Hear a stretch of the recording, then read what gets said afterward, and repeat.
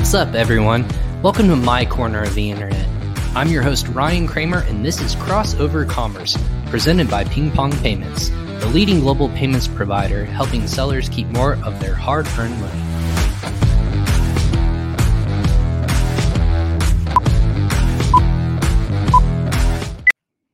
Hey, what's up, everyone? Welcome to another episode of Crossover Commerce. I'm your host, Ryan Kramer, and this is my literal corner of the internet where I bring the best and brightest in the Amazon and e-commerce space. That's right.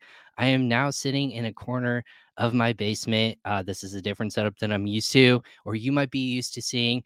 No fear, this is just a temporary setup, just for safety and precautions. I'm in my temporary studio setup, so let's just call it what it is today. But if you're joining us for the first time on Facebook, LinkedIn, YouTube, or Twitter, thanks for joining us today. It's a pleasure to have you listen to every episode. Again, this is episode 217 of Crossover Commerce. So if you're thinking to yourself, 217 episodes, where can I find out more, Ryan? Glad you asked. Go to usa.pingpongx.com/podcast to check out every past episode of all of our great guests. You'll get the transcripts. You'll get all the great content, all the key takeaways of Amazon and e-commerce experts like our guest today. And shout out to presenting sponsor Ping Pong Payments, helping sellers keep more of their hard-earned money when it comes to sending or receiving payments.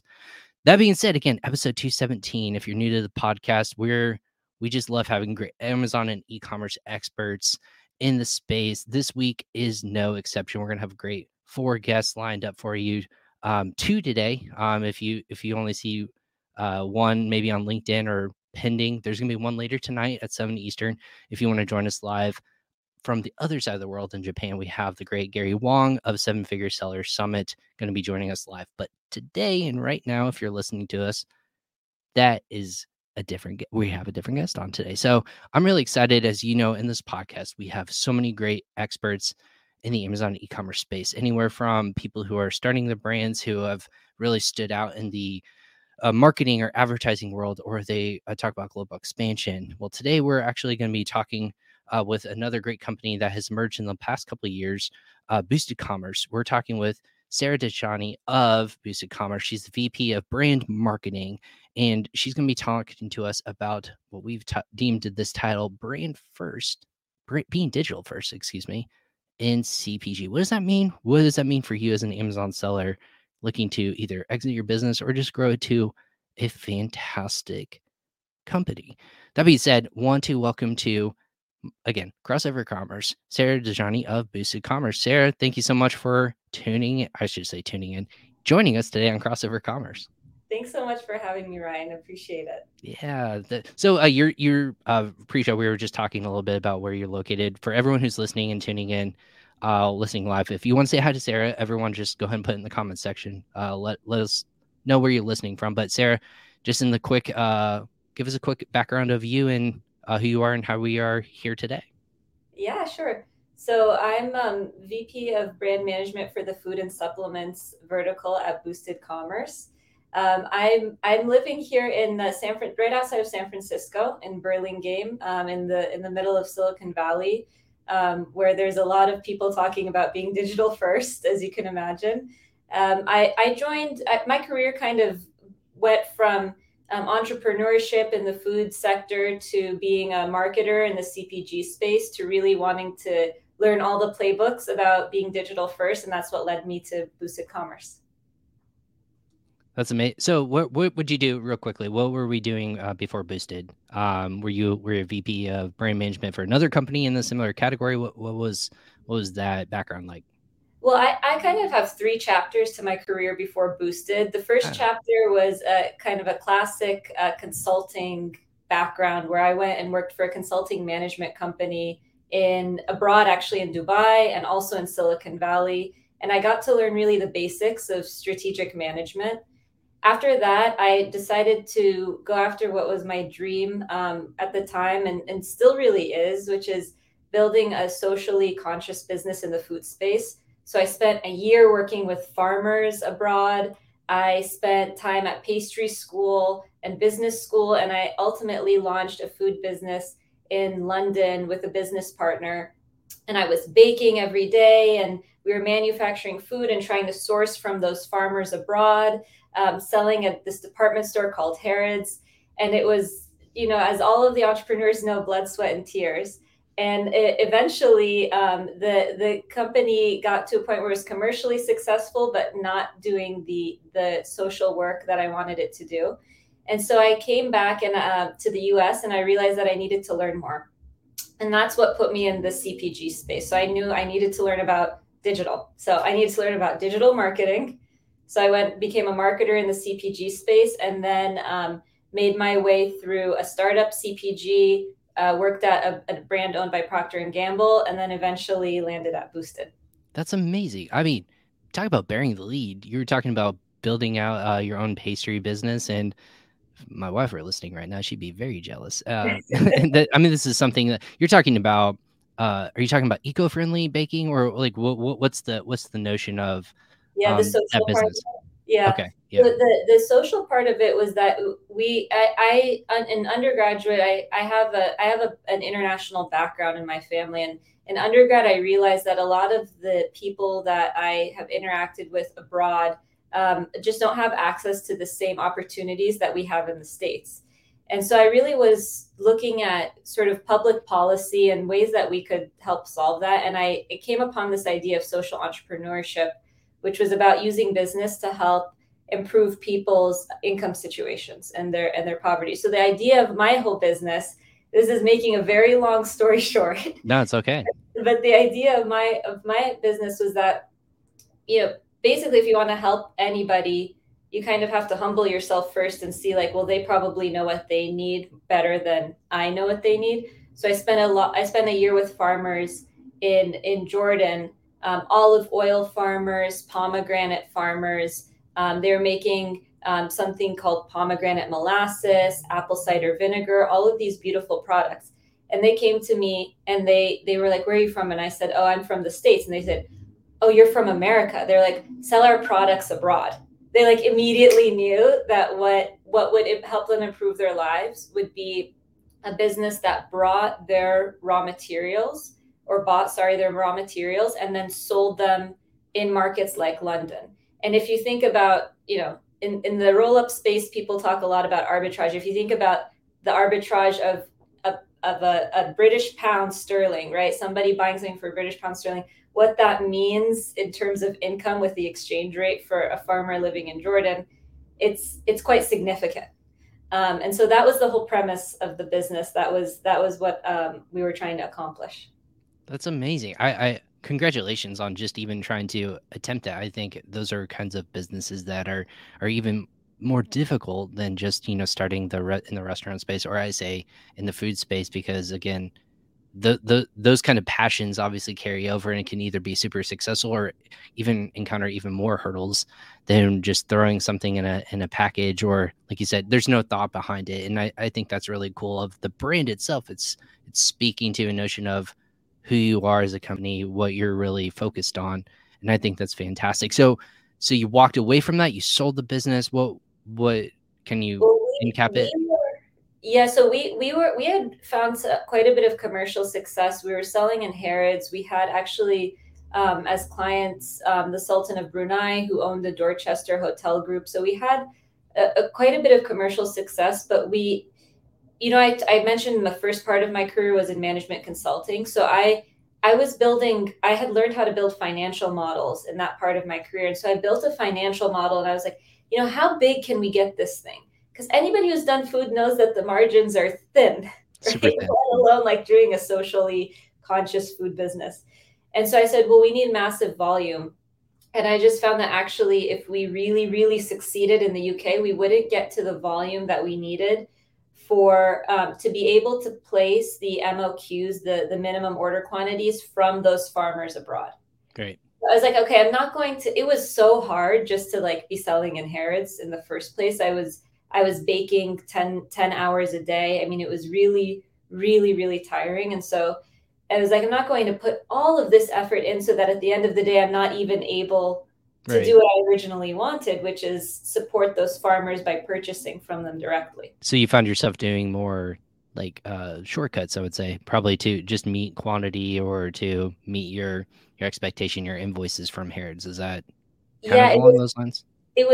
well, what I was doing was I was flat out just trying to fulfill the orders that Harrods was sending our way. Yeah. And I basically did not have time to figure out a way to expand the business. Wow. That's right. Yeah. Okay. So you moved that. You said there's more opportunity in different countries. You needed to market it more. You needed to kind of develop that idea. Is that something you'd ever come back to, or is this something that it's kind of like you did that was your dream, you accomplished what you set out to do, and now you're moving on? Is there? No, it's still there. I still have to figure it out. And so yeah. I was gonna say, if you need a test market, hey, send it to Indiana over here. Yeah, more than happy to help. Fun. Yeah, the recipe development is super fun. Well, hey, congratulations. That's a great story, and I think it leads into what you're doing now. It just makes that seamless transition, I would say. So you learned marketing, obviously, very centric on food, in that regards, and now you're moving over to, Boosted Commerce, which is again digital first in that notion. Tell me about this process. Like, why Boosted? Why was this the next natural fit for you? Well, if you don't mind, I'll tell you one quick story about Sure. the food business that leads to this answer. Please do. Yeah. Yeah. So when we were marketing our products to Harrods, we walked the floor with one of the Harrods shopkeepers. And if anybody is sold in retail, you know that they have a planogram and it's really fixed. Like the way the store looks is the way it is, and you try to get slotted somewhere. And she told us, you should try to get, this was, by the way, when Instagram didn't even have ads yet. Instagram was just people posting pictures. And so there's no digital advertising on Instagram. So she said, if you try to get this one influencer to post about your products, we will redraw the planogram to have your products front and center, because she drives so much foot traffic into our store.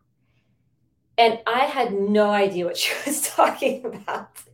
And so I realized I needed to learn all of that. That was my first taste of digital marketing. Right. You just shook your head and you're like, sounds great. Like, yeah, sounds great. Somebody online's going to send all this foot traffic. How does that work? Yeah, exactly. Exactly. It just didn't make sense to me. And I even looked at the Instagram profiles. I was like, I don't really get this. So I realized I needed to learn. So that's what put me in the marketing world in CPG. So I went to an organic baking company, worked there as a marketer. And then I learned all of the basics around Facebook advertising, SEO. That's where I started managing Amazon businesses as well. And then I moved on to a company called Walker & Company that had just been bought by Procter & Gamble. And they were in the personal care and beauty space. And so another company that got bought at the same time was Native Deodorants, which I'm sure many people have heard of. And so we were part of this class that entered Procter & Gamble, both Walker & Company and Native. And we got to not only learn from everyone's digital marketing tactics that way, but I also got to see the way a brand powerhouse builds and maintains their brands. And so the only thing that was bugging me about all of this was that, I was working, even at Procter & Gamble, it was a startup company that Procter & Gamble had acquired. Before that was another startup. These were all privately backed, private investors or venture capital investors had backed the companies. And at the time, the goal was revenue growth, not profitable growth, but revenue growth with the goal of selling at a multiple of revenue. But these businesses, more often than not, were unprofitable. I was an entrepreneur. I had just come from an entrepreneurial experience, and I could not understand why you would build a business that was not profitable. I can, of course, now looking back, see the answer, but at the time I said, this doesn't make sense. And when I build a business, I want it to be a profitable business. And that's when Boosted came along. And one of my friends was working at Boosted, and he was recruiting, and I told him, hey, what's this company? And he told me, we acquire profitable CPG businesses and we grow them profitably. And I was like, what? How do you do that? So you guys are profitable from day one. So it's not like this thing where, you know, the budgets don't make sense because everything is still not quite getting to profitability. He's like, yeah, no, we start out profitably and we build it profitably. And so I said, well, I want to be with the people who think like that because I need to learn how to think like that. So that's what brought me here. No, that's amazing. Well, that's a good notion in terms of going, obviously, that story and that background into where we are today. So your role there at Boosted, again, everyone knows there's so many different excellent companies out there. What's different about Boosted from your mind that sets it apart from everyone else in the space? And I say, like, there's so many businesses out there, business models similar esque to a rollup or an aggregator is the term that you can say it, but you guys claim that you're different than everyone else. What is those distinguishing factors for you? Yeah, I mean, I have to tell you, I don't look a lot at what our competitors are doing. So I don't know what they're doing, but I do know what I think is special about Boosted for Yeah, sure. please So do. yeah, so what I think is special about Boosted is number one is we're focused. So when I say focus is we are focused on certain types of companies that we want to buy. We have a profile for what we want to buy. We're starting to understand, well, what are the synergies in our portfolio of businesses that would direct our M&A strategy. That's one thing that's really important. If you can imagine the complexity of managing one Amazon business, imagine if you're managing 30 Amazon businesses and they all have different vendors, right? Like it's a nightmare. So there has to be some level of focus and a thesis around the M&A strategy. You know, I had no idea what a roll-up model is. The roll-up is another way of saying aggregator. So when I joined Boosted, I was like, oh, CPG of the future. That sounds great. And then Portfolio after company, I yeah. joined, sorry, what was that, Ryan? I was gonna say portfolio or anything. There's other terms that Yes, sound so much exactly. more eloquent.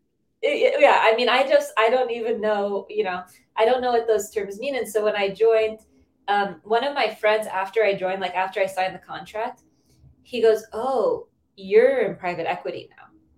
And I was like, what? He's like, yeah, now you're in private equity. Like you've left product. Now you're like an investor type. And I told him, that's so funny. I know nothing about private equity. Why would they have hired me?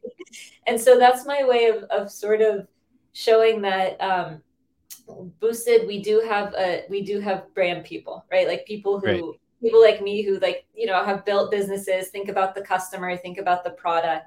And I don't know, maybe other aggregators have that. I don't know who they have on their teams, but we spend a lot of time doing interviews with customers, trying to figure out the decision trees that they follow to make their purchasing decisions. We try to understand not just like the keywords, right, that matter, but why do those keywords matter? Like, what is it that's driving people's behavior? What is it that in that product that sparks their interest beyond the fact that it's ranking number one on the first page of search results? Right. So you're doing more. You were saying this pre-show. We're not a widget company. I think this is pre-show. Yeah. You're not a widget company. You're a brand and a CPG company. And I like to know, and I think a lot of people like that distinction. I personally like the distinction. What makes a company not a widget company but a CPG company in your mind, Sarah? The number one thing is thinking about the customer. That's the number one thing. At the end of the day, it's so easy when you're running an Amazon business to never touch the product, right? You just call the vendor and say, you know, package it. Here's a PO. Please go and package the product. You know, send it in LTL or parcel to FBA. You see it get you see it get scanned in, hopefully without delays, and then the money starts to roll in, right? It just starts getting sold, and the money starts to roll in, and you can go on that way for years, right? And that's when it starts to feel like a widget because you're not really touching it. You don't really know who's buying it. Amazon does this terrible thing where they distance you from the customer, and so you can't really talk to them. But the way to get out of that is to start to understand who is your community, who's buying from you. If you're selling a product that is, let's say, better for you shampoo, are the people who are buying that pregnant women? because they now are, they're pregnant, they're going to have a kid, and they want to make sure nothing toxic goes into their hair.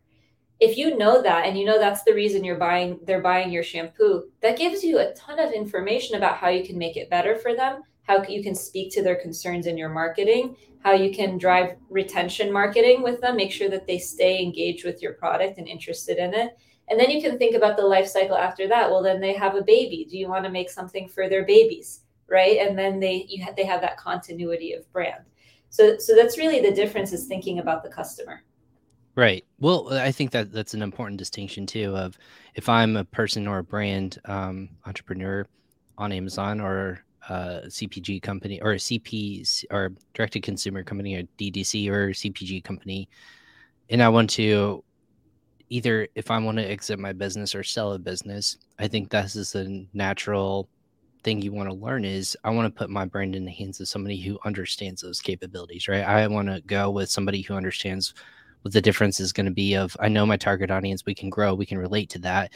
And not everyone, again, we were talking agnostic versus very, very specific in terms of category focus. And again, those can still be broad, but it's more focused in, hey, we don't deal with electronics or fashion. Like, don't go to someone else for that. We are really focused in food, consumer care, something maybe consumable, or put it on top of you, eco-friendly, whatever you want to categorize yourself under that notion.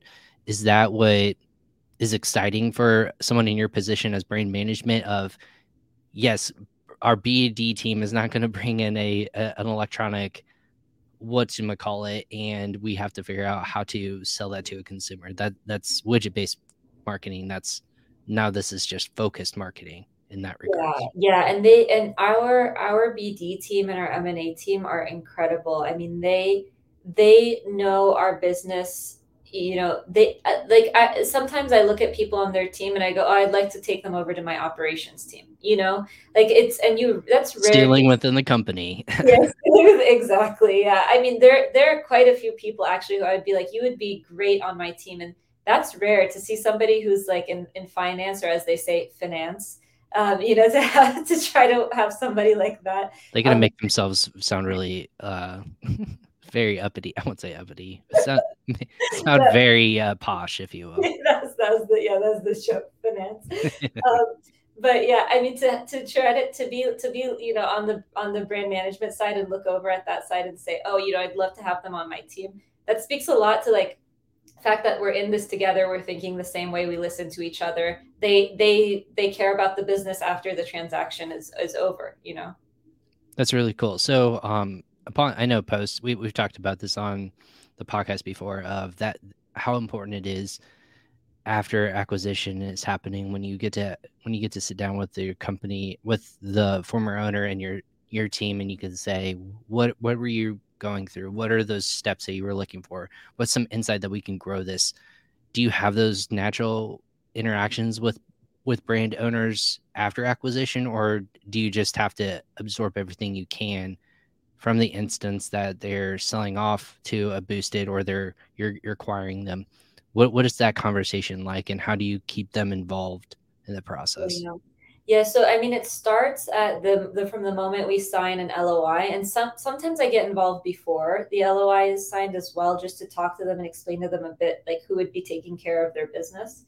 But from the stage of the LOI, we have our routine diligence calls, and that's where I really get to know the founders, and more importantly, also my team that's doing the day-to-day management of the business gets to know the founders as well. And then once the deal closes, it's like we say, you don't just sort of hand the keys over and walk away. It's really a transition process. So that's one of the things that Boosted does incredibly well, which is the management of basically a 120-day transition process that starts 30 days before close and ends 90 days after close. And there's a series of, it's structured differently for each brand. It depends on the complexity. There may be consulting arrangements. There may be just a series of meetings that happen every week to allow for the smooth transition. But a lot gets discussed in those meetings. I bet. Has it ever been a notion where you see something where it's not fitting either portfolio or criteria or just voice, that you've had to step in and say, this is not, although everything else looks good, this may not fit for us as a company, as a CPG company. Do you have those conversations, those tough conversations within your own team? Within our own team, between the brand management team, or the supply chain team, marketing team, and the M&A team, yeah, we have those conversations all the time. Yeah. All the time. I mean, it's something that I think is like a hallmark of good thinking, is that there's a lot of debate. Right. Well, and I would think that would naturally have to be a good thing, because if you start to accept everyone, again, you start to lose yourself as a, kind of going back to your old business, if you will, of where I see the correlation happening of, you might have to not shortchange yourself, but you might have to, compromise in certain areas. Like you said, if you want to be an eco-friendly company, if Boosted wants to say we're eco-friendly, we want to be like Amazon, we want to be net carbon neutral or something like that by 2050 or something along those lines. Again, if you start to take on everyone and they're like, well, we can maybe change some of those things down the road, or maybe we can do XYZ. Is that something that either you have to stand up for, or is there a lot of people that are on the same page in that regards? Yeah, this starts speaking to sort of the politics within the company, right? Because there are different incentives across the different groups. The M&A group has an incentive to acquire businesses, whereas the brand management group has an incentive to grow the businesses. And more often than not, those two incentives overlap, but sometimes they don't. Sometimes it's like, well, acquiring this business may be good for us getting another deal in, but it may not be good for us because we don't think we can grow it as much as would be required by or dictated by the multiple. Or, we like the business, but it has, like, for example, let's say that in the supplements line, we're saying it's like a kids focused supplements line. And I would say, we don't do kids supplements. Like, if we do that, my first mind goes to general counsel, right? We need to have somebody on the legal side who can really advise us on how we can make sure that we're doing this, because products for children are held to a higher standard than products for adults. And so those types of conversations do happen. And anybody who's worked with me will tell you that I have no problem speaking up and speaking my opinion, to a fault, perhaps. And so there's that, but then there's also, like, the whole team has our back, And so there may be someone on M&A who agrees with me, and then somebody who disagrees, someone on the ops side who disagrees with me. And, there'll be that debate, and it'll be vigorous. But ultimately, whatever decision we come to, everyone accepts it and moves on. Right. Well, that's fantastic. Well, I mean, that's healthy, I think, within any sort of company, of how do you grow that next iteration. I think a lot of roll-up companies or aggregators, or whomever you want to dictate the name, a lot of people want to be around for a long time and build up those portfolios. And like you said, be the next Procter & Gamble, or be the next, consumer-based, product-focused brand company that's digital first. So that being said, that's your job, from what I'm hearing, at the company. Sarah, what is, a lot of people think, when you say, hey, building and growing a brand, that's your job. It's solely on, once the acquisition is made by the M&A team and the business development team, now it's on you and your team to kind of make that next natural leap and take that vision and really not shotgun it, but really make it blossom. What are those kinds of first building blocks that you go through with your team? Is it, how do we optimize in digital, or how do we optimize on direct to consumer, or maybe retail? What are those first things that you look at with the company?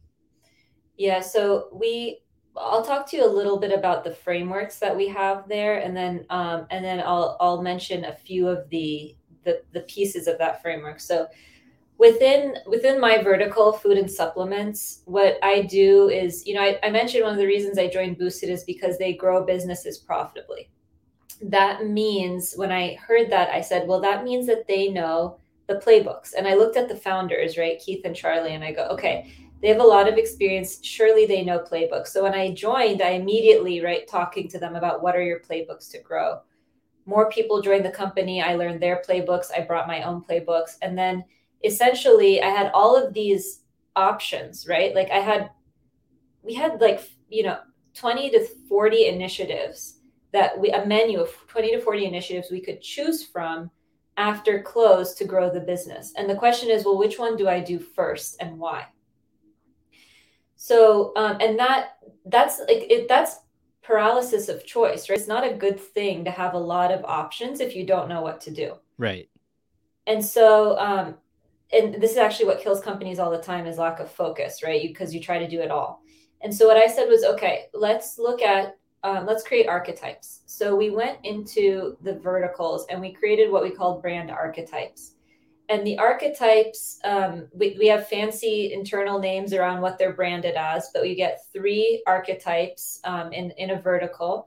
And those archetypes are determined by about 9 criteria. So we actually have an index where we rank each brand against 9 criteria, and it spits out an archetype.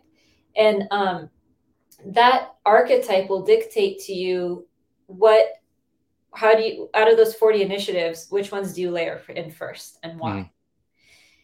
And so once you get that archetype, so I acquire a brand very early on, I look at the brand and I know what the archetype is, right? Like I don't need to do the indexing. I could, but I know which archetype it's going to fall into. And so I know out of my 40 initiatives, they need to be layered in this particular way.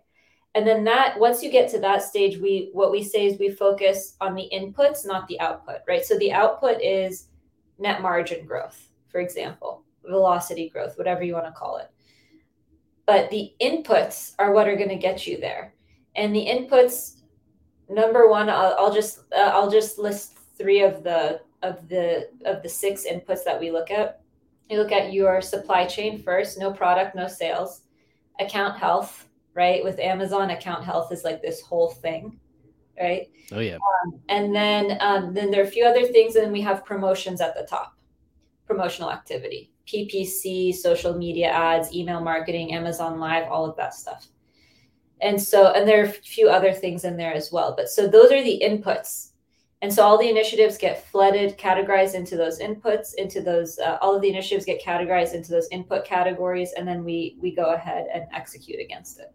Is that spend? What are you putting? I just want to be clear on is it a yes, no statement, or is it a volume statement of this is how much like sales are coming in from like you said through cost per for CPC or anything, or a PPC.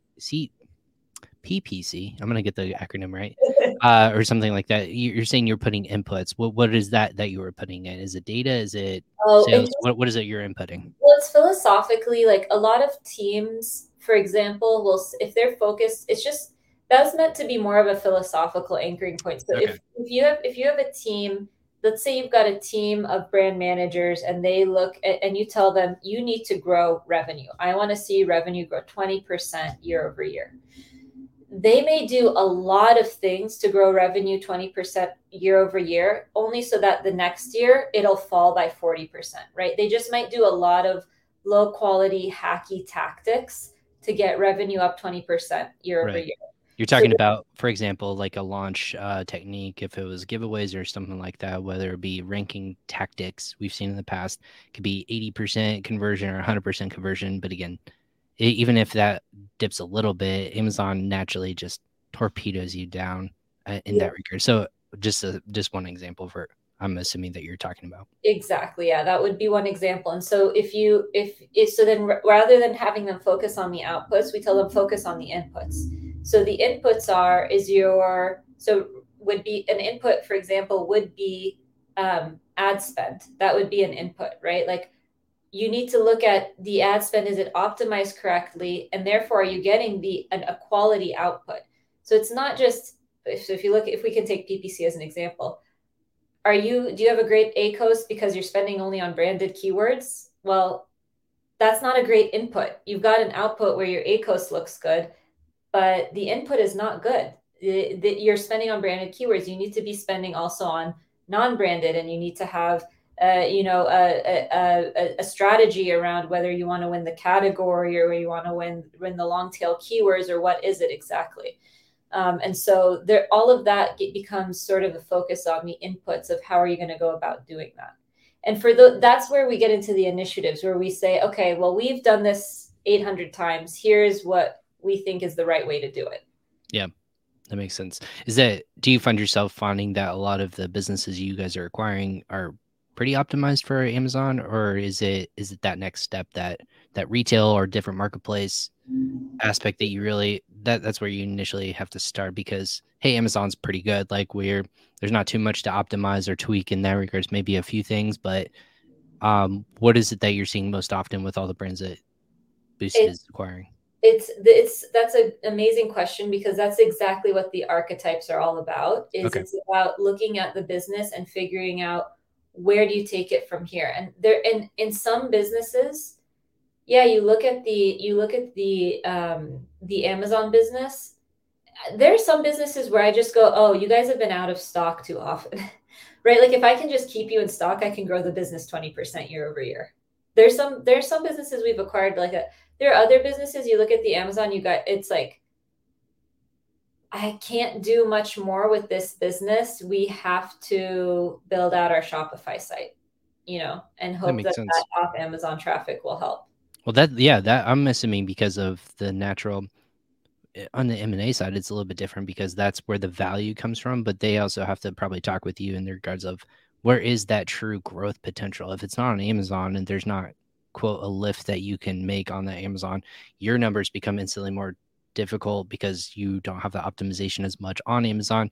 Now you have to go through a different channel, whether it be a different marketplace or a different country, or even a direct-to-consumer channel, like you said, build out their Shopify store or their WooCommerce or whatever that looks like. Mm-hmm. So interesting that you have to take those notions and go there. How often does like retail come into conversation, whether it's like, hey, this brand has a conversation or already is in a store, has a relationship with like a Walmart or a Home Depot or something along those lines? Does that happen often, or are you surprised it doesn't have to opt as often as you might think, or you guys are having that like that's one of the easiest areas for you to optimize and grow under? Well, we definitely have those conversations.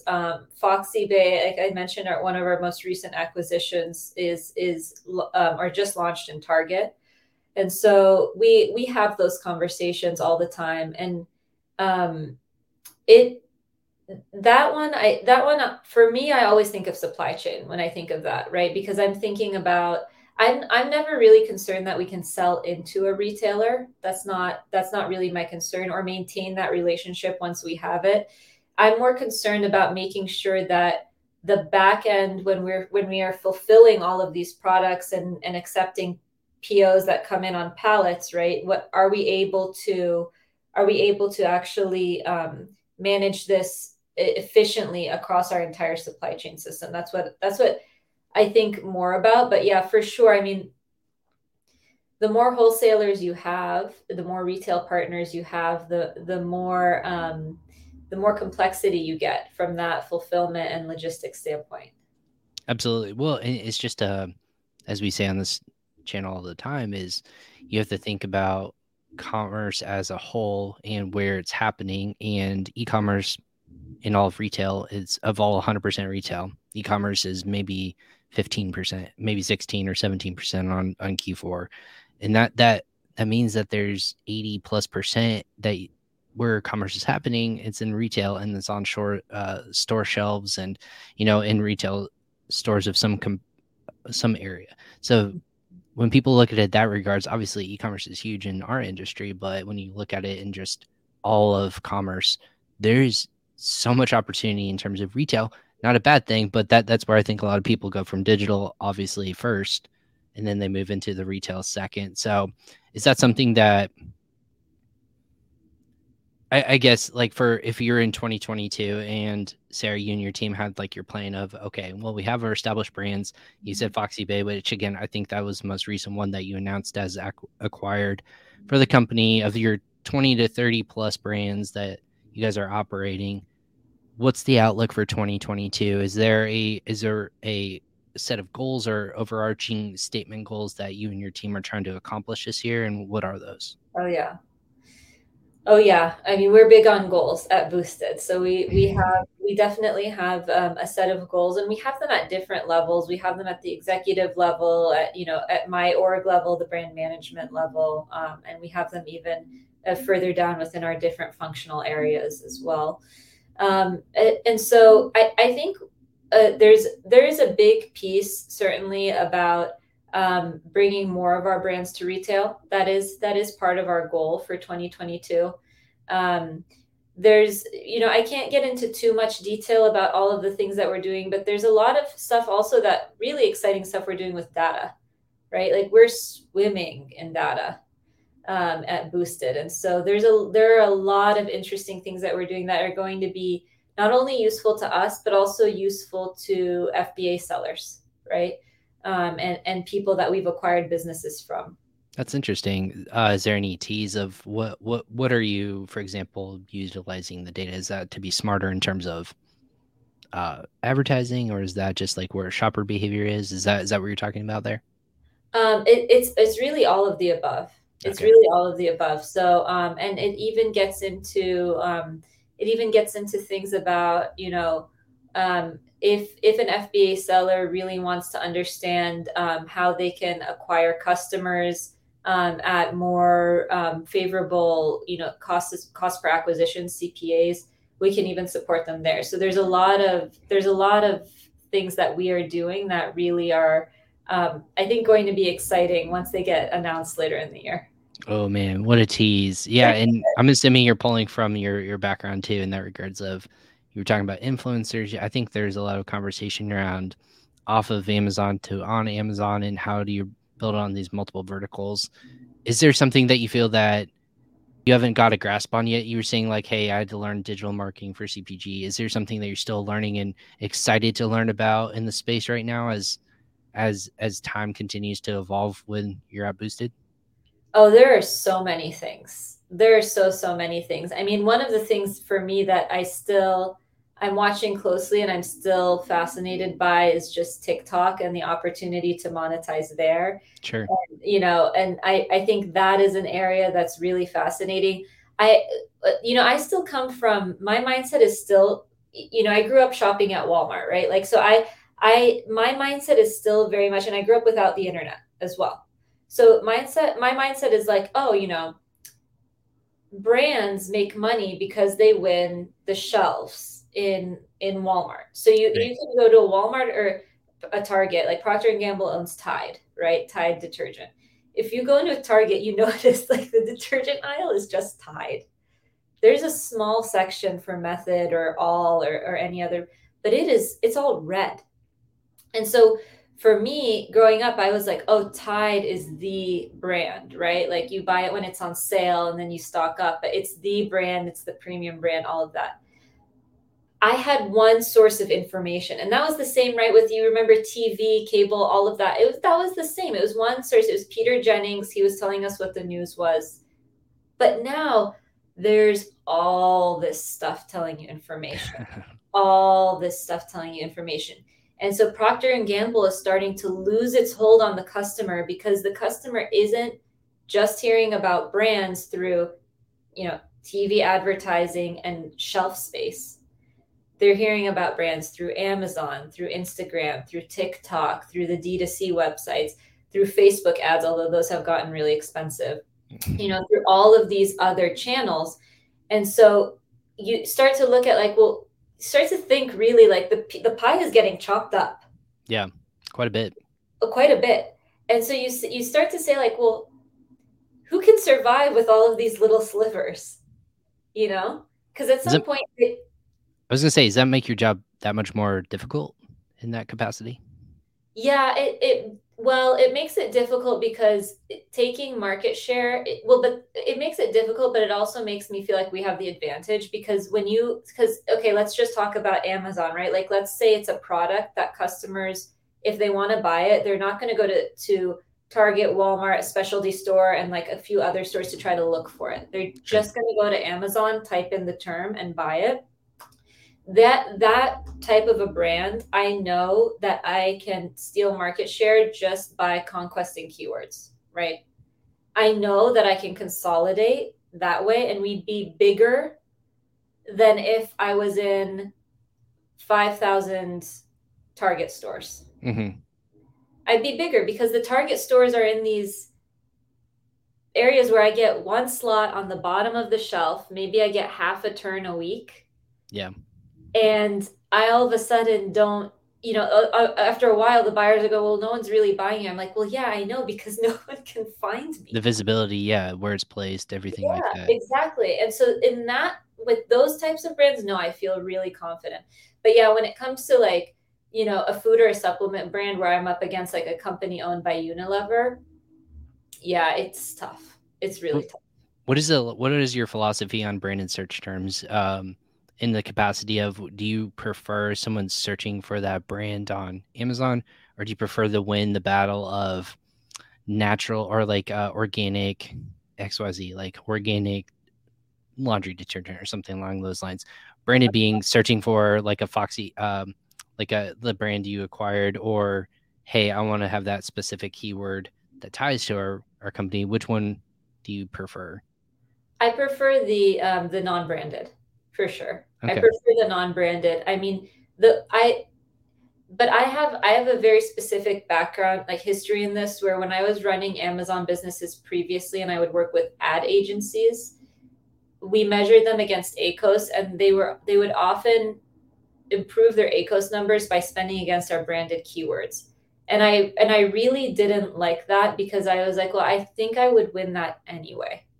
Right? Like if someone's searching for my brand, I don't want to spend on that unless a competitor is attacking us. But for the most part, they weren't. And so, I was like, I don't want to spend on that. If they're searching for my brand, let them search for my brand. I've won them. I would rather grow profitably again with non-branded keywords. So that's my background. And so it gives me a bias to prefer those non-branded keywords. No, that makes complete sense to me. So you're a person who doesn't spend on their unbranded name on PPC on Google. You don't have ads at the top. Well, luckily, I'm not the one who makes all of the decisions on this. So we do spend on branded for sure, but right. But yeah, I mean, with me, it's certainly my eyes don't look at the results on branded keywords. Oh man, I always feel bad when I search for her brand, and I always try to not click on the ad because I know exactly why they're bidding on themselves. Yeah. Socially conscious marketer over here. It's like I'm gonna save them a nickel here. Yeah. So yeah. Exactly. Well, Sarah, I appreciate your time. I would talk more today, but you guys are so busy. Tell me about what you're excited about in 20. We kind of alluded to goals, but if people like first and foremost, what's your personal like accomplishment that you want to achieve here in 2022 with Boosted? Like what is that ultimate personal goal for you that you want to see happen? It's very clear for me. I have 2 or 3 brands that are on the cusp of blossoming into what I think can become household name brands. And I want to start to see that flower bloom this year. So I want to start launching our rebrands, launching our D2C sites, launching our like new portfolio of products, and just start to say, oh my God. And I love talking to the founders when this happens. Like, look at what you started with, look at what you created, and look at what it's become.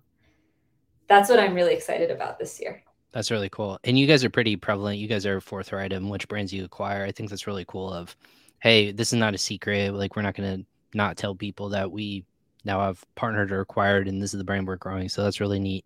In that regards, if they want to learn more information or just connect with you, what are those best ways to do that, either with Boosted or yourself, Sarah? Yeah, so with Boosted, you can always go to boostedcommerce.com, and we have a lot of ways there to interact with the company. Another option for me, you can always email me at Sarah, SARAH, at boostedcommerce.com as well. Gotcha. I'm just clicking buttons here. I don't even know what I'm doing over here. So if you see, no one freak out. It's just me clicking buttons here in the background. No, that's amazing. I think that's so cool to see kind of the back end of post acquisition. Obviously, what people's mentality is, and to have that perspective on what you guys are doing. How many is it public knowledge? How many brands do you guys operate? Is that something that you guys are forthright? Yeah, we have over 35. Over 35. Is there a goal in mind for you guys this year of you would like to see 175?